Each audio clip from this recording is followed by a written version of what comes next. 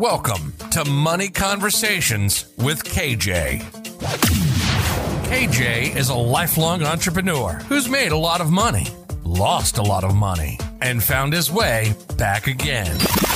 If you're looking for a sterile how-to, you're in the wrong place. KJ and his guests will walk you through real-life situations told by the people who live them, and they are as messy as they are inspiring. Each episode will offer lessons learned, advice on how to replicate successes and avoid pitfalls, and a new perspective to power your financial literacy. Far from a one-size-fits-all, this podcast can help you build a roadmap to your personal promised land. Milk and honey for some, whiskey and steak for others, and remind you that you're not alone on this journey.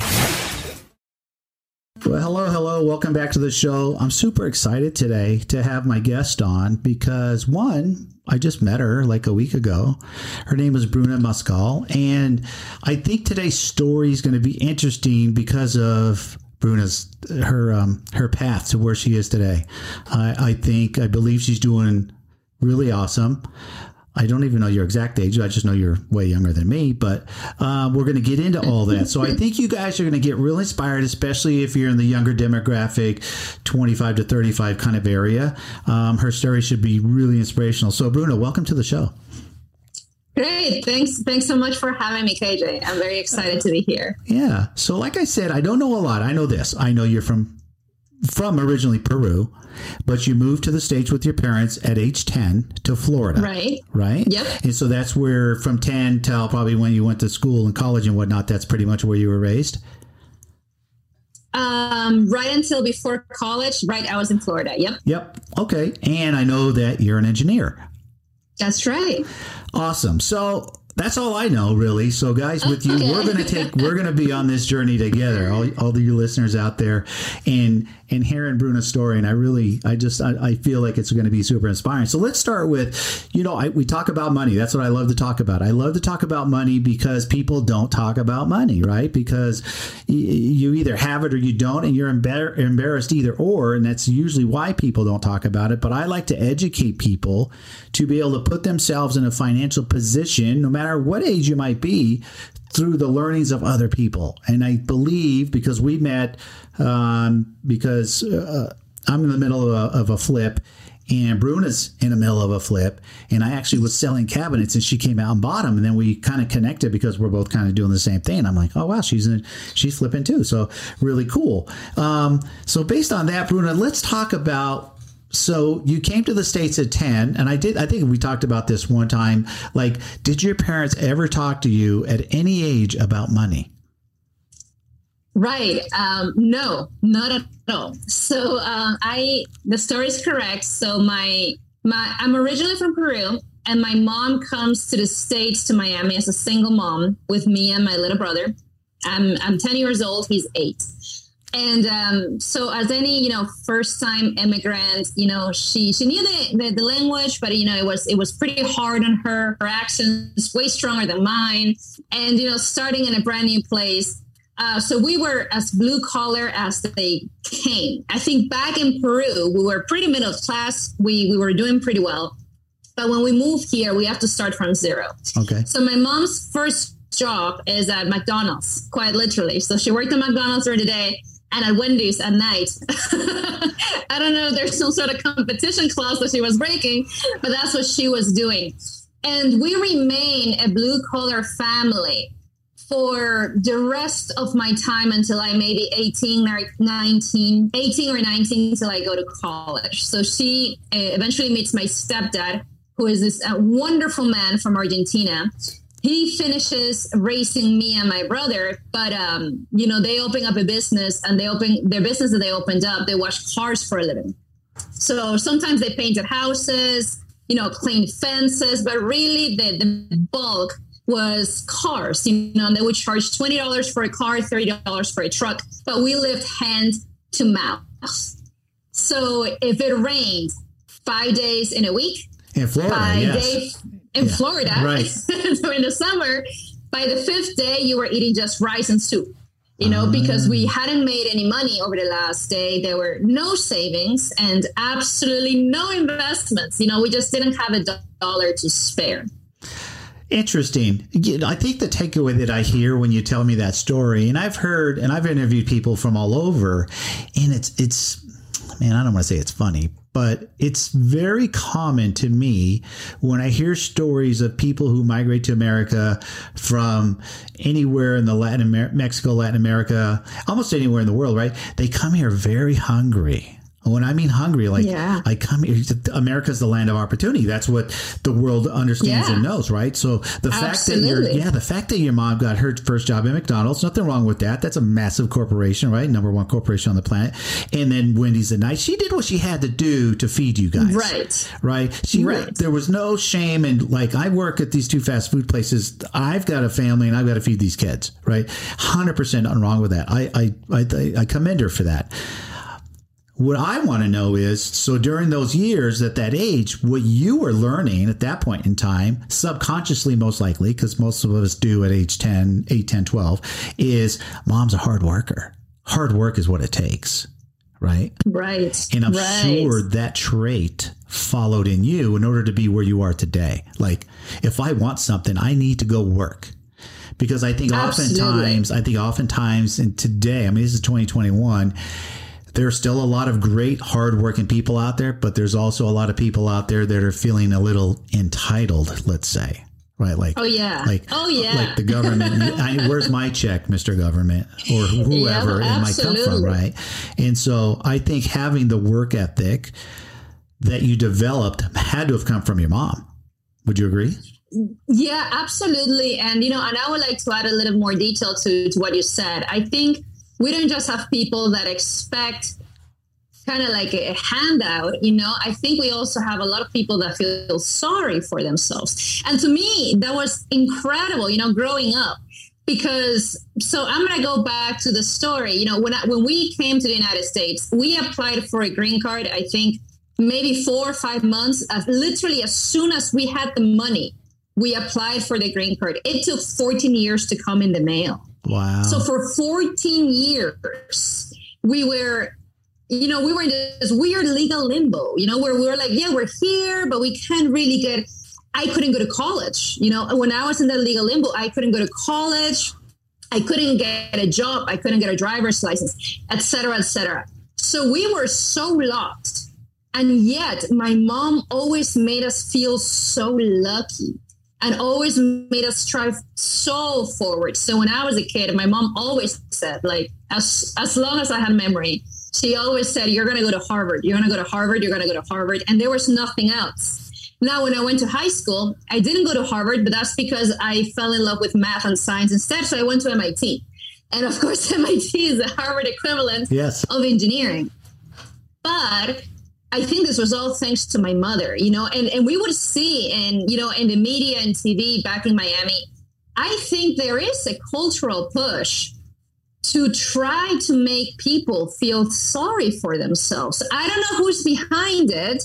I don't know who's doing it, but I think it's almost a disease. I think it's a disease of so many people just sitting down and feeling sorry for themselves and be like, oh God, I'm an immigrant. I'm just going to be poor. Or, oh God, I have an accent. I guess, I was born into, this is the deck of cards that I got, and so on and so forth. And my mom never allowed any of that in the house, ever. I think that what's inspiring me about that story is I truly believe that we can manifest what we want in life. And I think your mother manifested, even though she used Harvard as the school, and you went a different direction, but went to the equivalent of Harvard, MIT. Congratulations on that. Your mother willed it. She manifested it, right? Because she said it to you so many times. I'm a huge believer. We can do that on any and every level in our lives. If you want to manifest anything, right, just keep telling yourself, I'm going to do that. It will happen. And it will happen. I think I do my gratitudes every morning. I ask the universe for what I want, and it comes.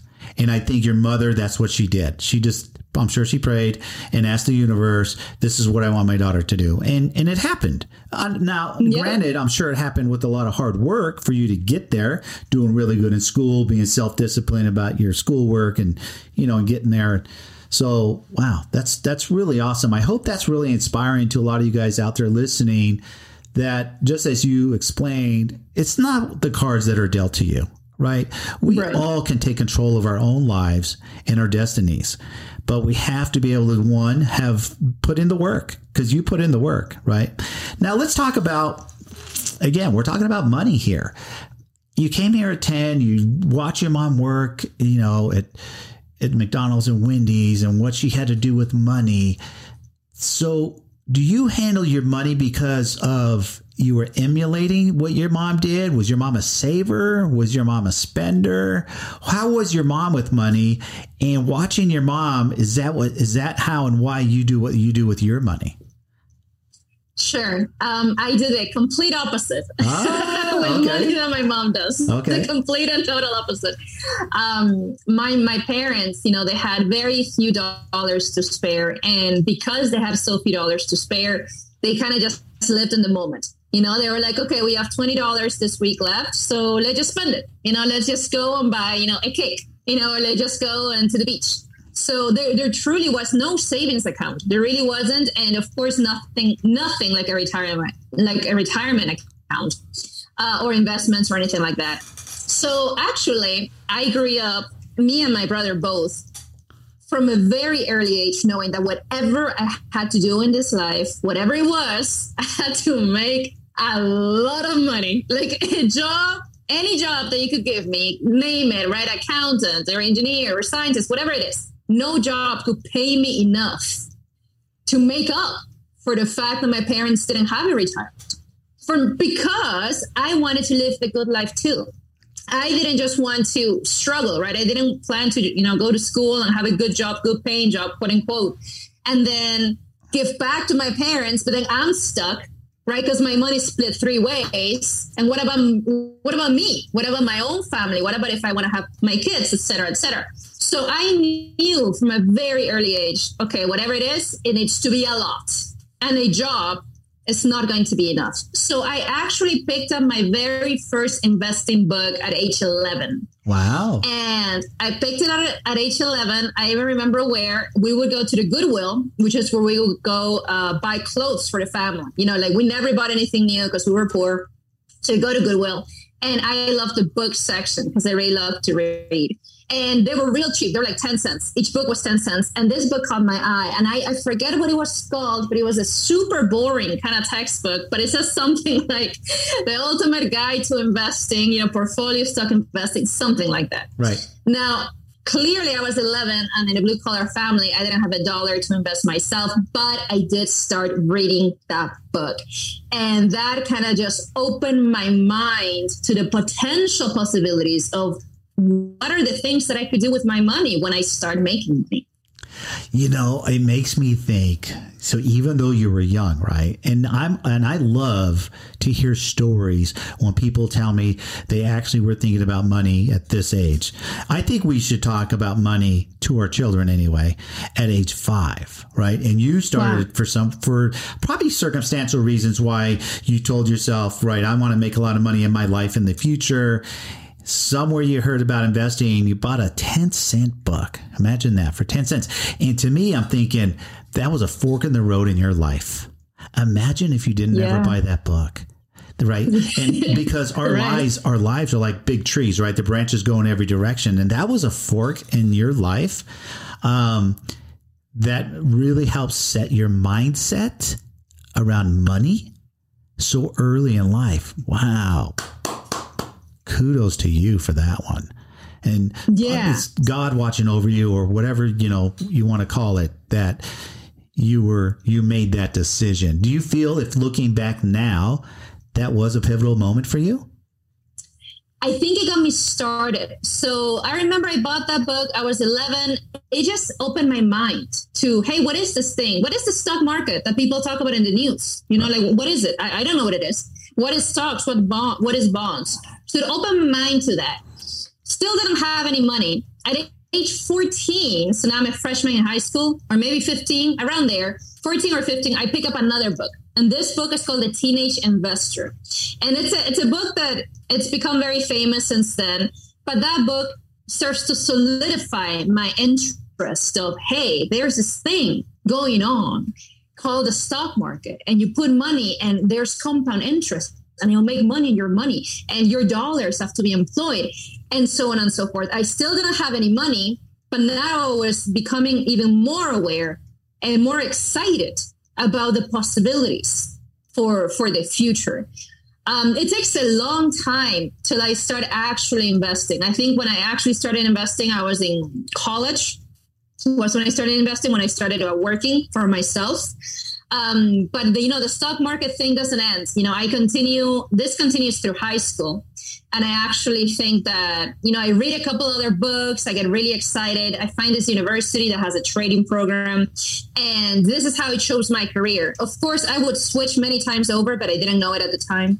This is how it chose my career because I was so thirsty for a good life. Right. I went to monster.com, which I think is still around. At the time, they had a salary wizard tool. And then I put rank high to low. And number one said investment banker, New York. And I said, that's it. That's what you're going for. So I don't know if that's what I would recommend kids nowadays or not. But I can tell you that was my path. Now, like I said, I changed many times over. But that's how focused I was on this idea of I have to move forward. And money is a very important tool to do so.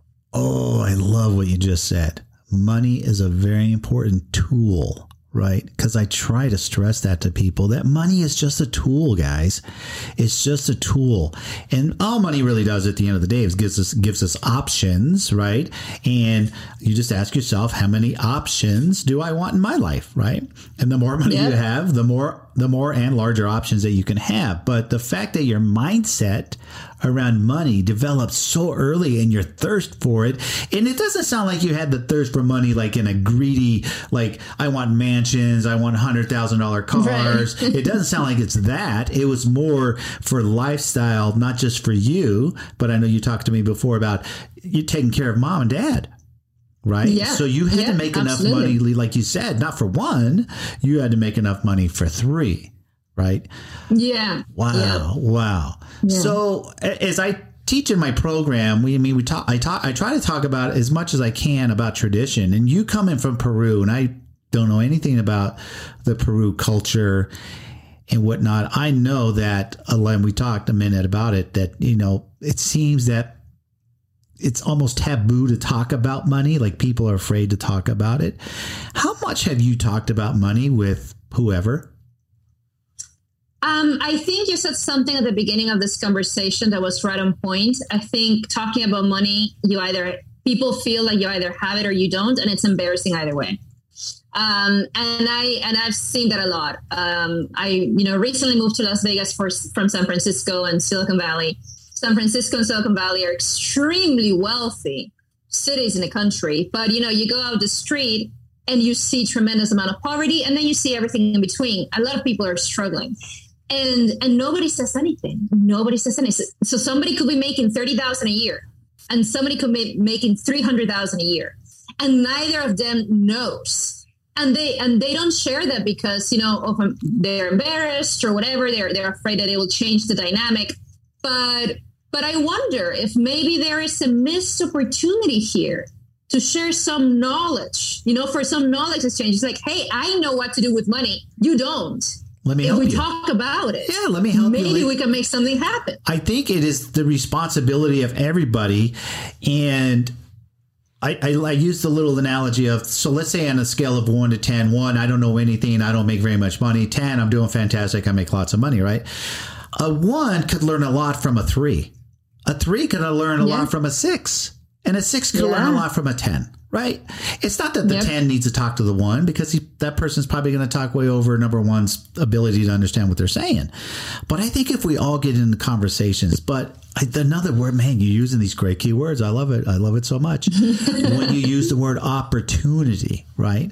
Because I really believe, I share this all the time. I believe all of us, everybody on the planet, opportunity comes to us on a regular basis. And I'm talking about every week.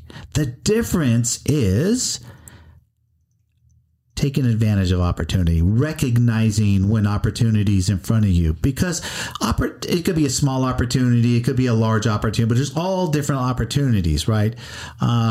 You took a few years to really decide which direction you were going to go, but you just knew that one, you're going to go to Harvard/MIT. That was a lot of hard work, but to get where you are today, you must have recognized options during this journey so far and open the door to the options. And I just want people to understand out there, don't be in the pity pot. Don't feel that you had, like you mentioned, the wrong deck of cards dealt to you, right? Like opportunity, but you have to be aware, you have to listen, and more importantly, you have to take advantage of it. Because I really believe it happens all the time. Yep, absolutely. Couldn't agree more.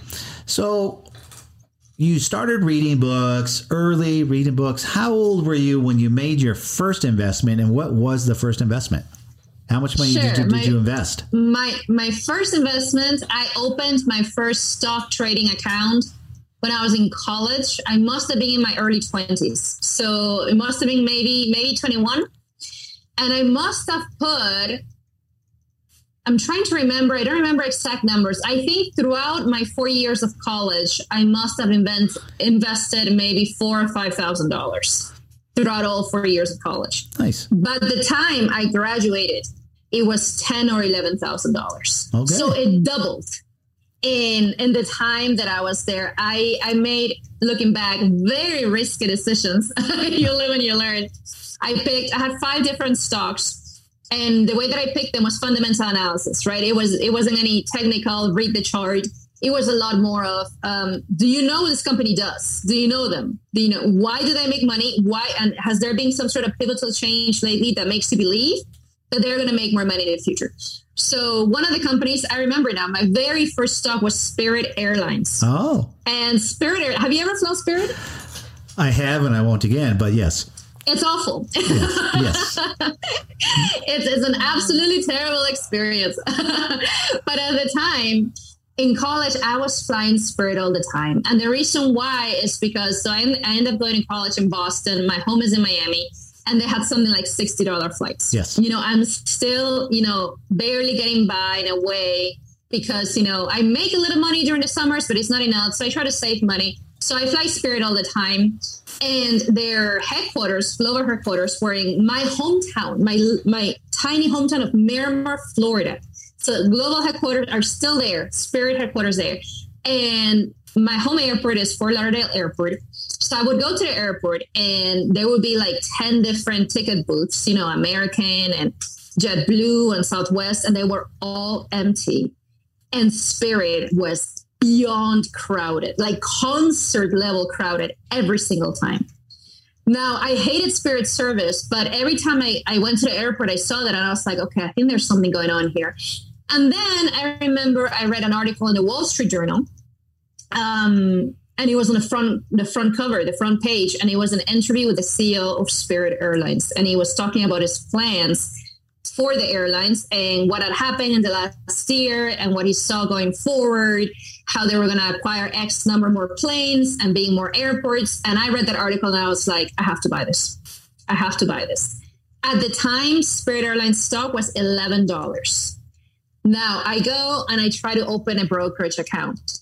This is silly, but because I wasn't yet a citizen, I wasn't yet a green card holder, it took a lot longer than I would have wanted to open that brokerage account because they needed like a birth certificate or a passport, a ridiculous number of documents that I had to call back home and be like, Mom, can you get me this? And she scanned it and it just took too long.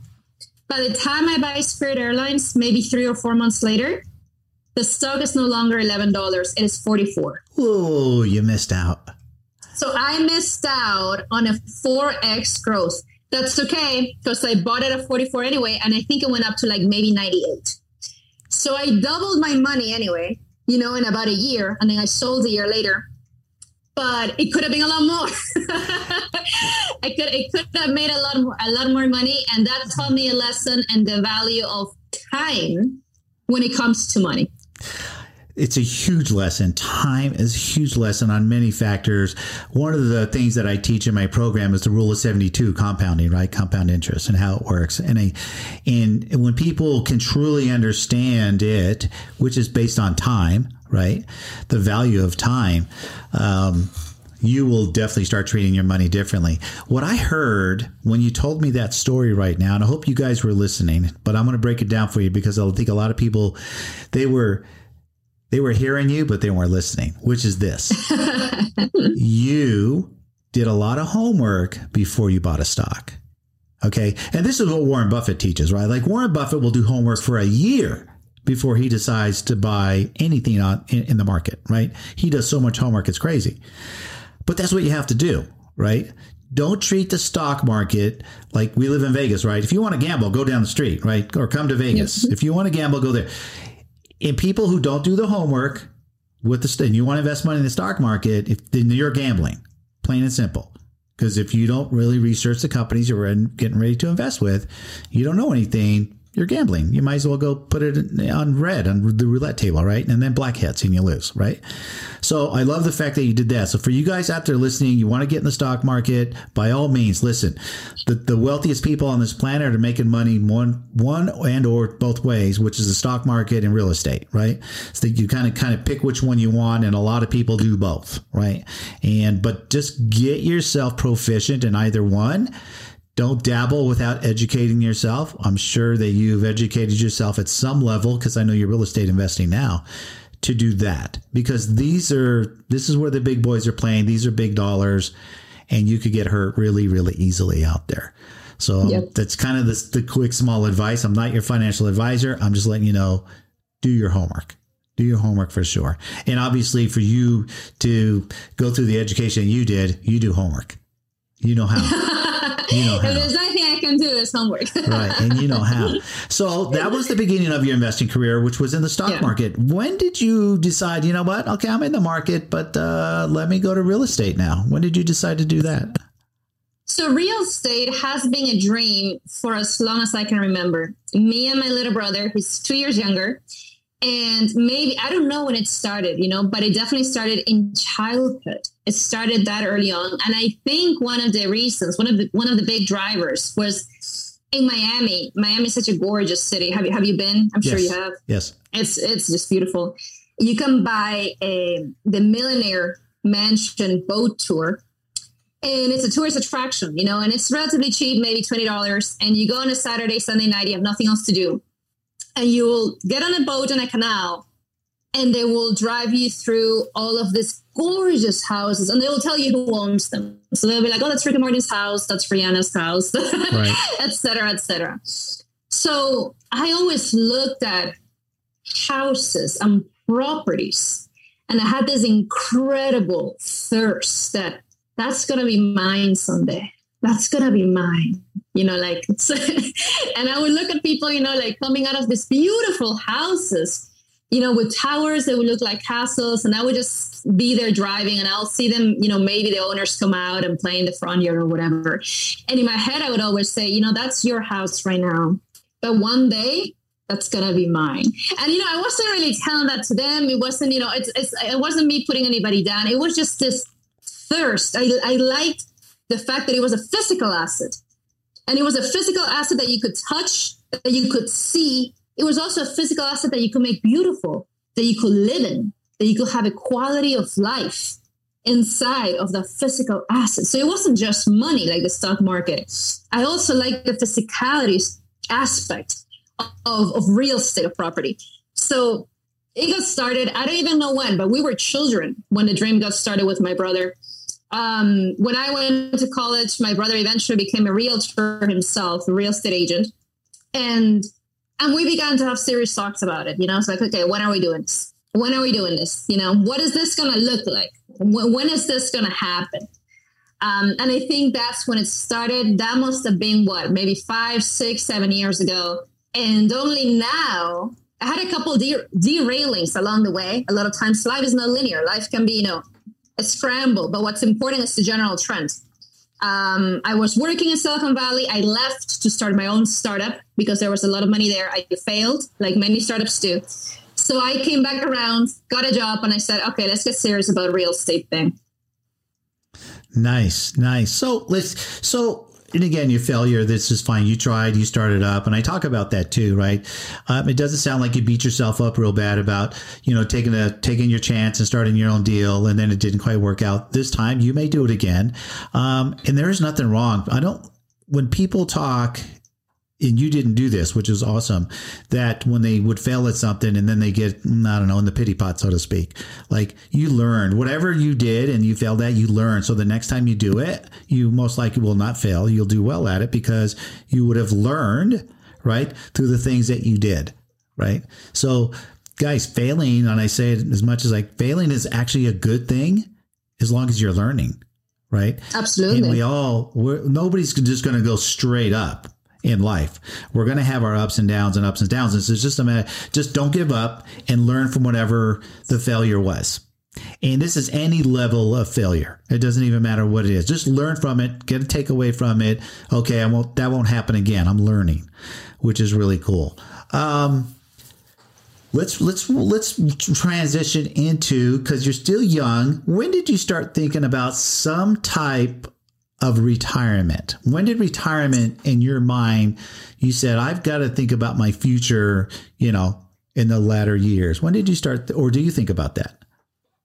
I do think about it. It started embarrassingly late. It started when I turned 30, which was last year. And the reason why, and this is one of the pitfalls, hey, I went through this pitfall. So maybe if I say it, maybe it'll help, one of your listeners.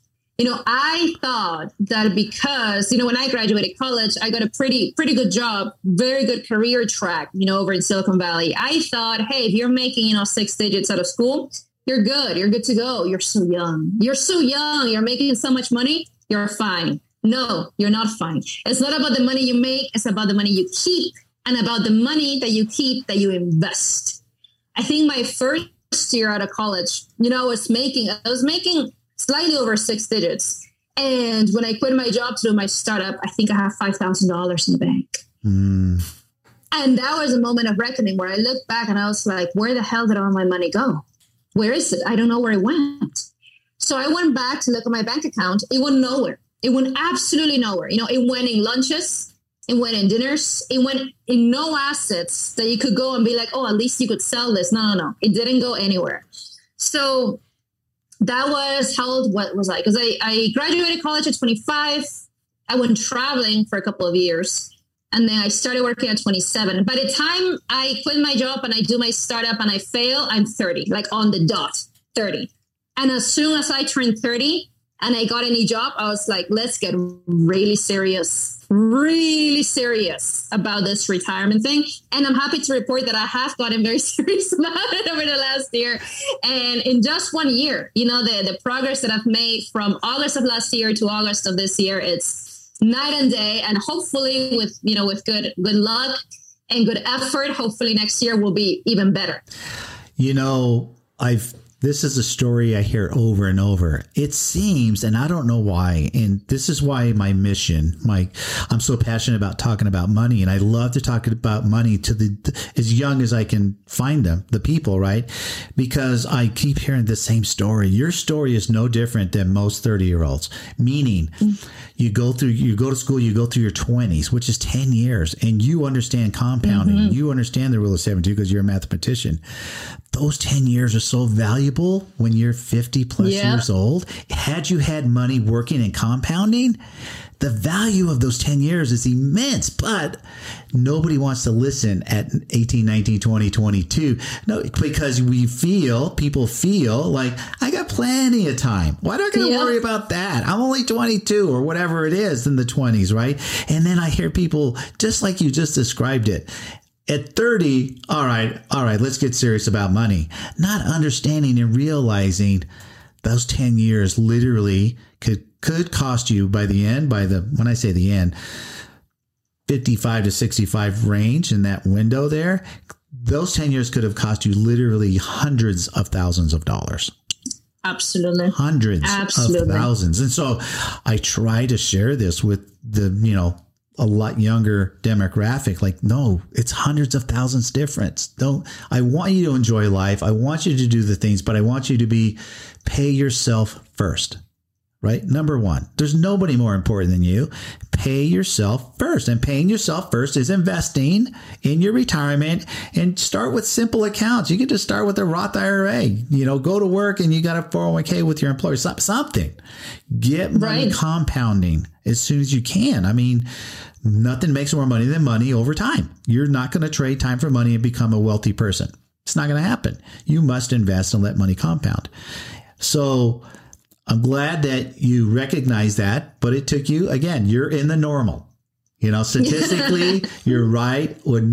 Between the ages, I find 30 to 33, people are kind of waking up to, I got to start taking money serious. I can't just squander money and have a good time every weekend kind of thing. You know what I mean? Right. Which comes back to one of my trainings in my course, is the difference between wants and needs. Once you truly understand the difference between wants and needs, and stop spending more money on wants than you do the needs, and then you'll be financially in a better position. Interesting. So now you're excited that you put yourself on track, right? Let's share, if you don't mind. If you don't mind sharing with the listeners out there that may be, plus or minus 5 years of your age, what are you doing? What are you putting in play, so to speak, that you believe 25, 30 years from now, you will have some sort of a nest egg? Yeah. So I'm doing quite a few things. So the first thing that I would recommend people, please max out your IRA and your Roth IRA and your 401k. So IRA and 401k, max them out, both of them, every year religiously. Don't touch that money. Let it sit there.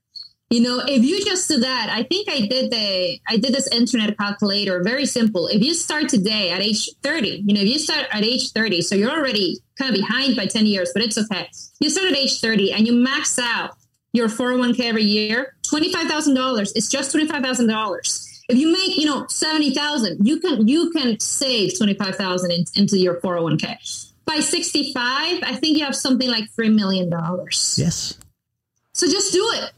Just do it. This is so worth it, to just learn to live on less, So one of the things that I'm doing is, I decided to max out. Okay, let's max out the IRA. Let's max out the 401k. I maxed both of those out. On top of that, I have another brokerage that's very well funded as well. And on top of that, of course, the way that we met is because I just bought my first investment property, and I bought a fourplex here in Las Vegas. I moved to do so. So that's another kind of a talk about focus. I was living in San Francisco. There was no way that I was buying real estate in San Francisco. Not right now. Not right now. In order for me to buy real estate in San Francisco, I had to leave San Francisco for 5 or 10 years. And maybe one day come back. But I just did the math. I was like, is it worth paying $2,000, $3,000 in rent to be in San Francisco? Do you love the beach that much? Or you can move somewhere else and buy a tremendous property for the same amount of money. So I chose, I love the beach. That is true, but it is worth it. It is an investment of my future that will pay off very quickly. This one's not like the 401k. This one's not going to pay off when I'm 65. This one's going to pay off in 6 months. Yes. So it was just a no-brainer. I had no friends here. I didn't know anybody in Las Vegas. Vegas is very hot. So there was definitely this aspects of, okay, you're leaving like your little like bubble, you're leaving your friends, you're leaving everything you've known for the past 5 years. Do you really want to do this? I can tell you, KJ, when I got the keys to my fourplex, I think it was like maybe 112 degrees outside. I got the keys to the fourplex and I called my brother and I said, you have no idea how much all of this was worth it. Yes. All of it. All of it. Because now I have an asset. Yeah, you have an appreciating asset, right? So you have an asset, but there's assets, but not all assets are appreciating assets, like automobiles, right? That's an asset, but it's a depreciating asset. So you have an appreciating asset, which is awesome, which is a fourplex. And I've been investing, I don't know, about a dozen or 15 years or so. And A fourplex is great. Now, you're living in one of the units, right? I am. So she's going to rent out the other 3 units that will basically afford Bruna to live free, because the other 3 units should rent out where you're living free, which will allow you to do, as you described, fully fund your retirement accounts, save more money for the next investment all the while, right? Because you bought those cabinets. So what you're doing is you're appreciating that asset by making it nicer so you could raise rents. You're playing the game. That's exactly it. You're playing the game exactly correct right now. Own that as long as you can. You'll decide when it's time to flip the whole thing or sell one or whatever it may be and move on and just scale up, right? Because you got plenty of time. My youngest daughter, I taught her that. She bought her first condo at 19. And I said, this is just one, and you're going to stair step over the next 20 years. You're going to turn that $150,000 condo into a $350,000 house, to a $700,000, to $1 million. Every 3 or 4 years, you're going to stair step up, because appreciation is going to allow you to do that. Your money and real estate are working for you. You are not working for them, right? And I think the sooner people get the concept of let your money work for you instead of you working for money. But unfortunately, school and society teaches everybody to go get a job. Yep.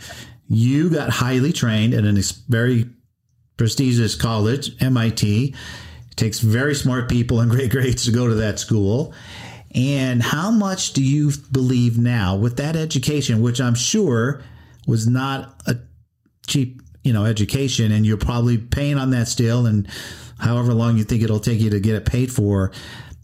Talk to me about, because I'm on the fence in today's world. Now, you became an engineer, and I said, okay, I tell people, if you're going to go invest $100,000, $200,000, $300,000 in your education, unless you're going to be the engineer, the doctor, the lawyer, the people that can make multiple 6 figures a year, all these other jobs that don't make 6 figures, and you're spending $150,000 for the education, in my mind, it's not worth it.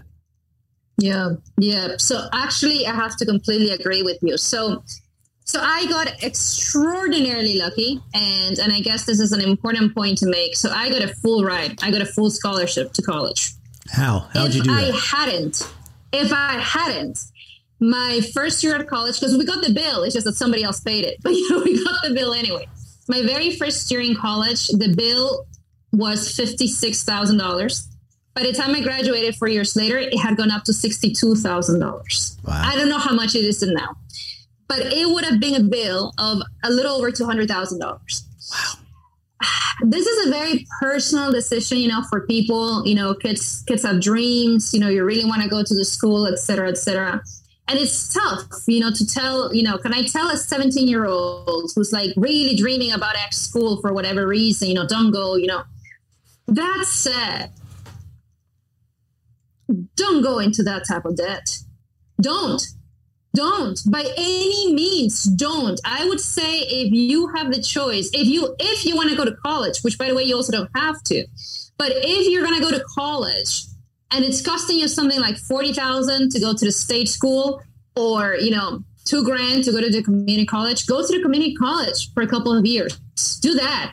I think in life I found out, and don't get me wrong, the MIT title has helped me tremendously and continues to help me. And the biggest way that it helps me is in a fat W-2, to be completely transparent.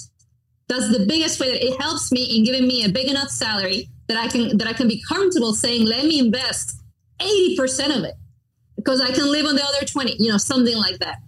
But so it has definitely helped. That said, I think from what I've seen, what really makes people succeed in life is not the title or your degree or the name next to the institution at all.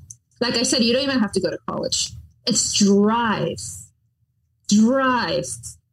and a little bit of cunning. You have to be cunning. You have to be a bit like a fox. You have to be looking out for yourself. I see a lot of young people nowadays get mega distracted by, again, it's tough to talk to a kid that's 16, 17, they're somewhere else. But, by trying to solve the world's problems, recycling as an issue, climate change, environmentalism, human rights, and on and on and on. People are starving in Yemen, there's refugees in, turkey, whatever it is. You can't. You can't. The reality is you cannot solve the world's problems. You can't do that. But you can solve your own. Yes. You can solve your own problems if you focus. So I think, in my experience, the people that are most successful is you have to be cunning. You have to be focused on yourself, on feeding yourself and your family. You have to be looking out for opportunities. And now with the internet, you can get an education in YouTube. You can. I'm not going to argue that it's going to replace real life experience, because nothing replaces real life experience. And I'm not going to argue that it's going to replace a degree, because it probably doesn't. But you can get something out of YouTube. You can get something out of blogs. You can get enough to get started. I agree. That was a great perspective from you on the path and the journey that you've been on so far at your age, to recognize that and share it.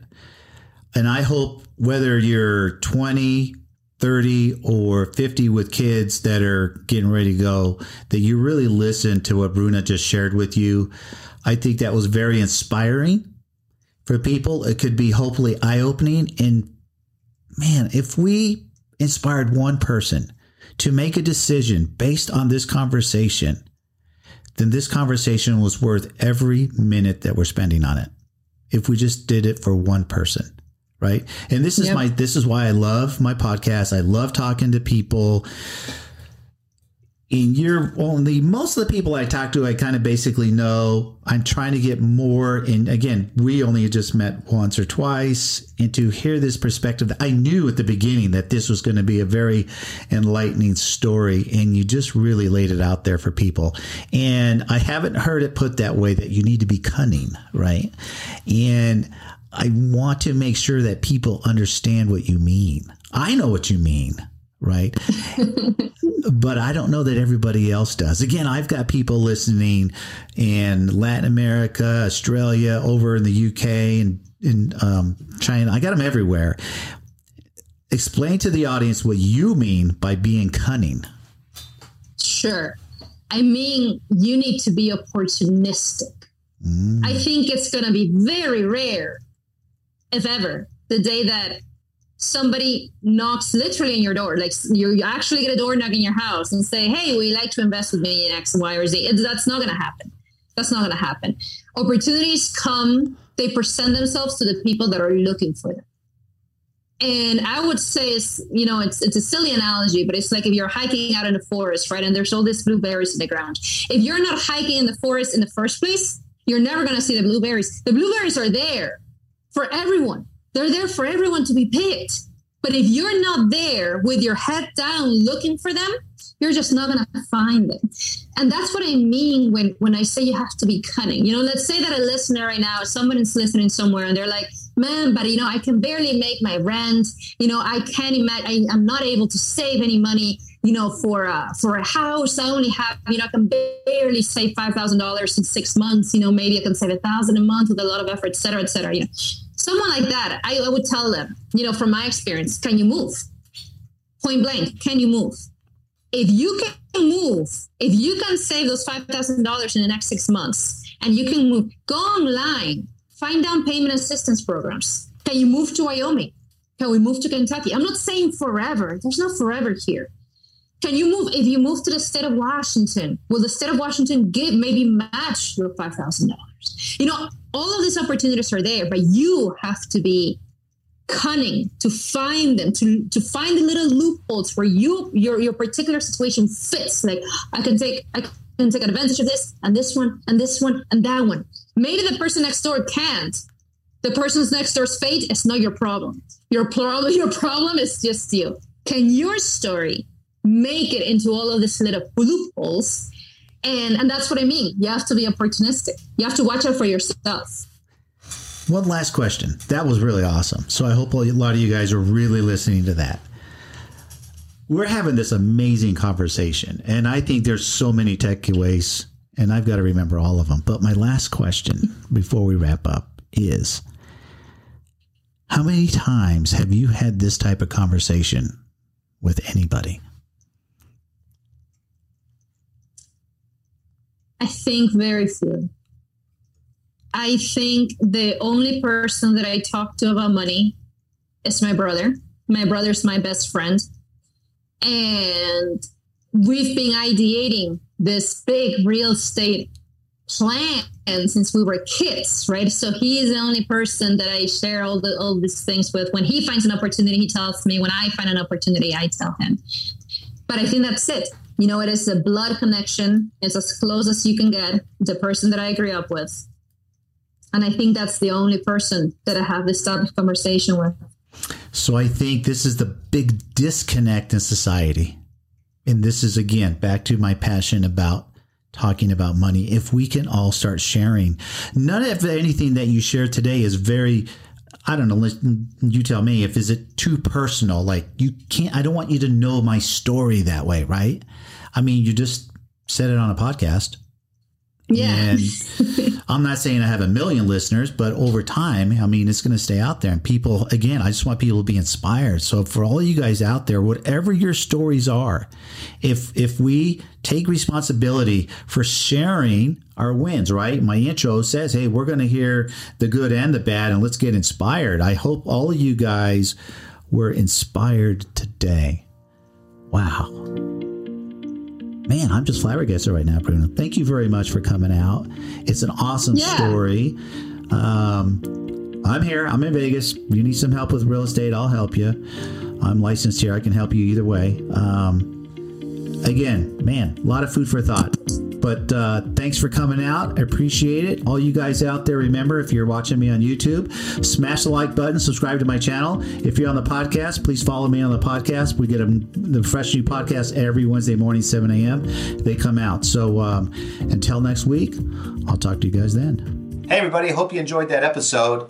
Really enjoyed making all these episodes for you. Remember, we're just having conversations with people's journey with money, and the things they did right with it, the things that did wrong with it, and how did they really come about getting their mindset with money. So every episode's different. We all have a good takeaway from them. So do me a favor, hit the like button, smash the like button, and subscribe to my channel, because every episode that I do is going to be different, as all our journeys are different. So you guys take care, and we'll talk to you next week.